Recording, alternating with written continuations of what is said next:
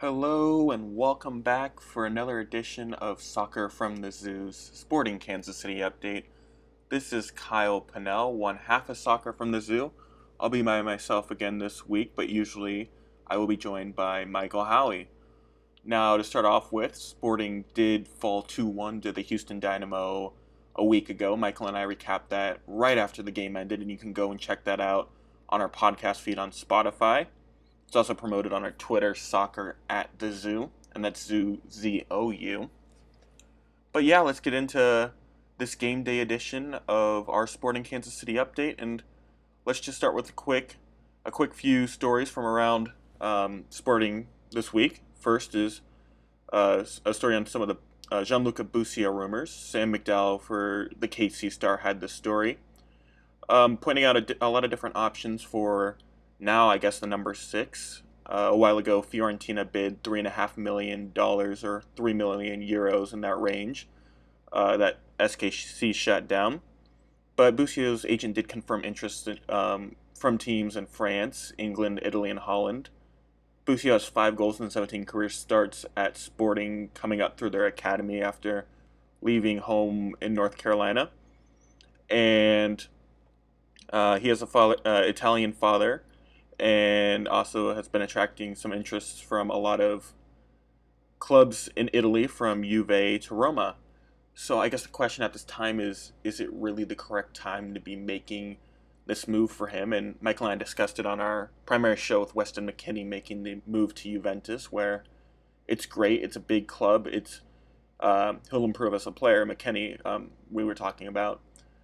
But is this the right time? Will he get that playing time that actually matters, get on the field, get that competition? So it's a double-edged sword here. I think that Busio will stay a little longer with Sporting. He's just starting to break into really what's been a good role for him at that number 6, coming back from Orlando, where he's shown a very different dynamic of himself. So with a player like Busio, it's a matter of when, not if, he gets sold to Europe, but I think he'll be around with Sporting for at least through this year's playoffs. Well, that was a great story by Sam McDowell of the KC Star. I would recommend checking out.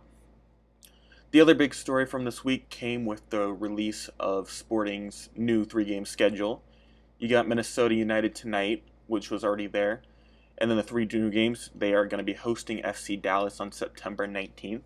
That's an early afternoon game, 2:30 Central. They'll be hosting Orlando City, and that's a huge game for Sporting. That's going to be 6:30 on Fox Sports 1. First time they play Orlando City, I believe, this season. Orlando City's been fun under Oscar Pareja and has some good young pieces there. That'll be, I think, the two teams are evenly matched this season, and it'll be a game definitely worth watching. And then they end this additional schedule by playing at Colorado, which will be on September 27th at 8 p.m. There's some teams here that Sporting have already seen this season. Orlando City, of course, is a new one. I think it's a pretty well-balanced schedule for Sporting. I think tonight's game against Minnesota United will be its most difficult of the next 4. And, I mean, Peter Vermees went in depth with that on, I believe it was Friday's press conference when he talks to the media.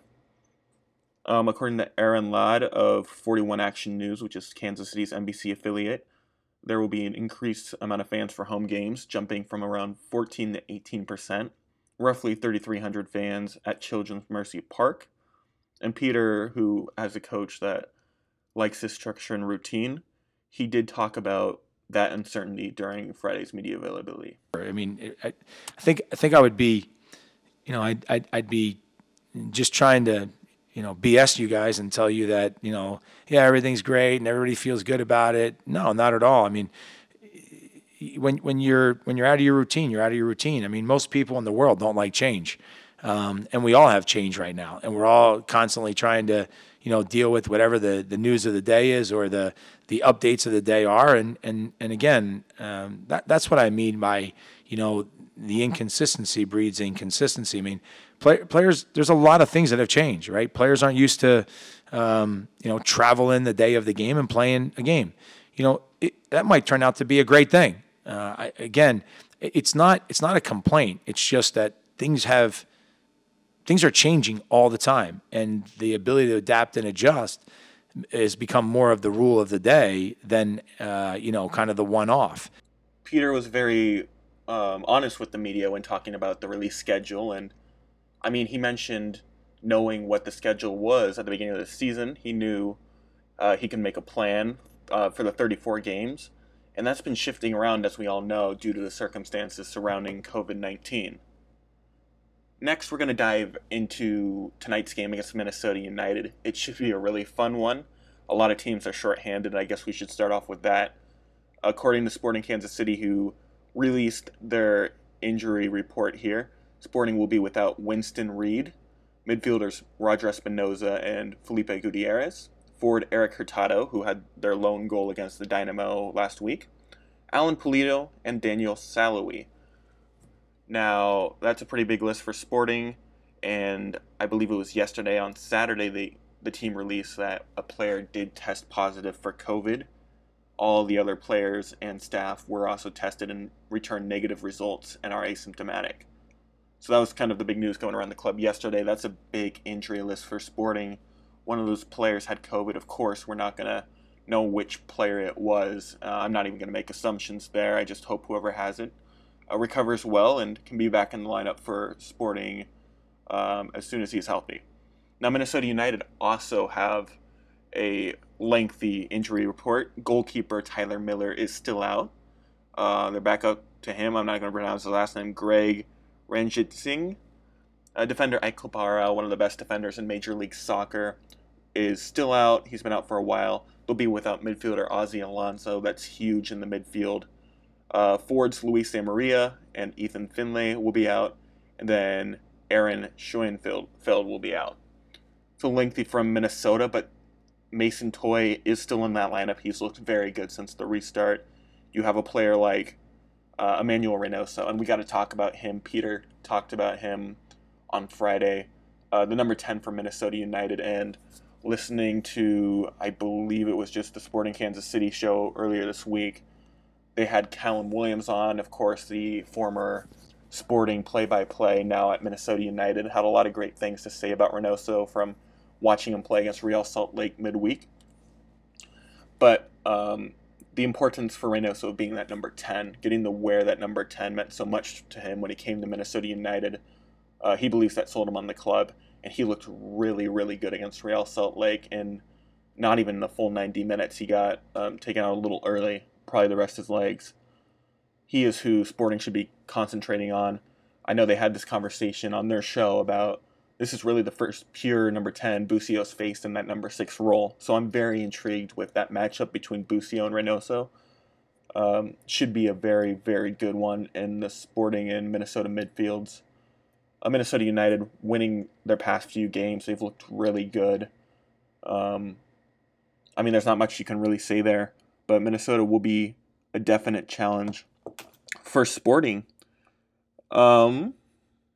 This will be the third match between the two teams. Sporting lost the first one in Orlando. That was a 2-1 result. In the final seconds, Minnesota United found all 3 points at the death.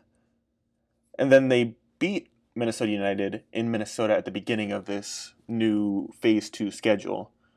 A couple of own goals, but it has been their only win through this 5, soon-to-be 6 games, unless they can pull it out tonight. And then tonight will, of course, be the third matchup. So there's a little bit of familiarity between the two teams here.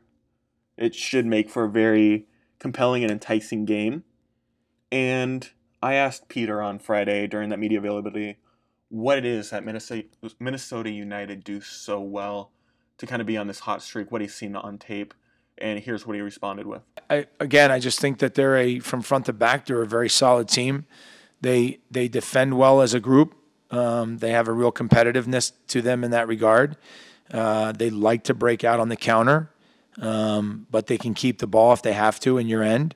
And they're athletic in the right spots on the field, which then can pose some real difficulties when it comes to the counter. And then, I don't know if there's one thing when you talk about how do you expose another team. I think one of the things is that we have to be good at the things that make us who we are, and we're working towards that. I wouldn't say that we're good at the things that make up who we are. We have to be better, and so we'll continue to keep working on it. It's something we've done this week, and so we understand that we're going up against a team that, as you said, has been in good form and has played really well, and that's why I think it'll be a good game. And you can hear there just so much of what Vermes' focus is on. It's on his team, not what Minnesota United are doing, not what they've done so well over the past few outings. He was really focused on, like, there's not one thing that we can do. We got to play our best. We got to play our game, and within their game, they'll be able to break down this Minnesota United team who likes to sit in a compact formation, often defending in a 4-4-2, but with a very, very new element in Reynoso that should be fun to watch. After Vermes talked to the media on Friday, we got to hear from outside back Jalen Lindsey, who's a 20-year-old who also came up through the youth academy at Sporting and has played every game for Sporting KC since Orlando. Against Houston, he played right back opposite of Graham Zusi.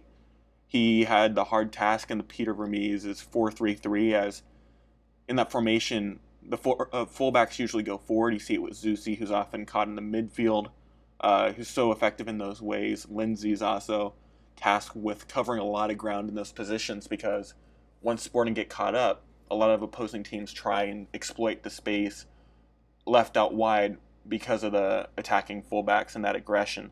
So at 20, he's trying to go attack forward, come defend back. A lot of ground to cover for him.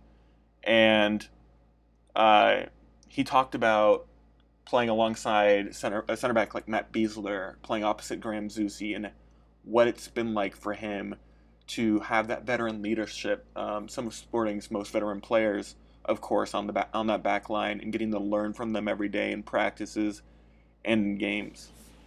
Jalen, you were asked earlier about the old guys. I don't want to call them old because I'm way older, but Besler and Zusi being a mentor to you. You're one of the more experienced guys with the first team. How are you helping, guys like Cam and Felipe and some of the other ones, maybe Tyler, for example? Yeah, I mean, obviously, like I said, like learning from Bees and Zeus, they have great leadership in the team, and just picking up on what they do with their leadership skills, and I'm just trying to apply that to myself and apply that to the others. So, yeah, I feel like I've done a good job with encouraging like guys like Cam, Felipe, Tyler when they're coming up, and just giving that confidence to go out there and do their thing, because especially I guess for me as well, like coming up in my first year. There's always those nerves of like, how do I act with the team, and I got to play the right way on the field. So I think I'm just like a good little pathway to help them out and on and off the field with their confidence. So yeah, I just think just having those leadership skills that I've learned from Graham and Besler, and applying those to myself and Cam and all the other guys, the other young. Lindsey was a bit cut off at the ending there, but he did go on to talk about how learning from players like Zusi and Besler helped him kind of be a leader for some more of the kids coming through Sporting's academy, which it's been a very exciting time for Sporting and young players coming up, especially this season. And then Vermes also talked a little bit about Lindsey and his ability to play really anywhere, whether it be at outside back. He even alluded to him playing a little bit of center back if need be for Sporting. And Lindsey talked a little bit to the media about Peter's comment there and just being versatile and playing alongside a backline of Besler and Puncic and having Milia behind him. Hey, Jalen, congrats on getting consistent minutes out there and doing well with it. You played on both the left and the right, and Peter said he could even put you at center back if he needs to. Can you talk about how your versatility, is a strength for you and getting you on the field? Yeah, I think it helps a lot to have that, because obviously that gives me, I guess 3 positions to play on the field, and I think it helps with, at least getting me on the field to play a little bit. Obviously, everyone wants to play in the games and get those minutes, but I think just having the versatility to go, right back to left back, and like I guess Peter said, to go center back. I mean, it just shows how confident he is in me, and I'm really excited. I'm really happy about that. So, just having that versatility is very important, just to, in case stuff comes up or whatever. So. Yeah, I'm excited to, see what happens and, either playing right back, left back, or even center back. So It was very nice to hear from a player like Jalen Lindsey about what he's been able to do so well on the field and how he's been able to fit into Peter Vermees' system. And speaking of Vermees, he went, I believe, 19 minutes, near 20 minutes, talking to the media on Friday, which was pretty lengthy, but a lot of very insightful things that I can't bring all of it here because the show would drag on too long. Finally, we'll get into some of our questions of the week. Michael and I put this together. The first one is, can Sporting KC get back on the right foot? Only winning that game against Minnesota United 2-1 a couple of weeks ago now, and then a series of draws and losses. That really Sporting should be getting at least 3 points from some of those games. How did they get back on that right foot against this really in form and on fire Minnesota United team? And then our second question is, how will Sporting play without some of their core players in different areas? Of course, not having Hurtado, that's a late scratch. Hurt Sporting, not having players like Felipe Gutierrez, Alan Pulido again, Shalui, players like that. How can they respond? Both teams are pretty even on the injury front. Both of them will be missing some key components. It just comes down to who can play the better 90 minutes on Sunday night. It should be a very, very fun game to watch, and that's all we have for you here today. Again, Sporting KC hosts Minnesota United tonight at 7:30 p.m. And Michael and I look forward to continuing to do these. We're still trying to work out the kinks on how we want to format this and what our schedule is, but we very much enjoy doing these. You can find me on Twitter at RipCityManiac. You can find Michael at MichaelHowie3. And yeah, enjoy the rest of your weekend. Enjoy the sporting game. There's been a lot of soccer, some Premier League action today and yesterday. And the NFL is back. Major League Soccer continues to go on. It's a very sports-filled weekend, so thanks for spending 18 minutes with me talking sporting, and we'll be back soon.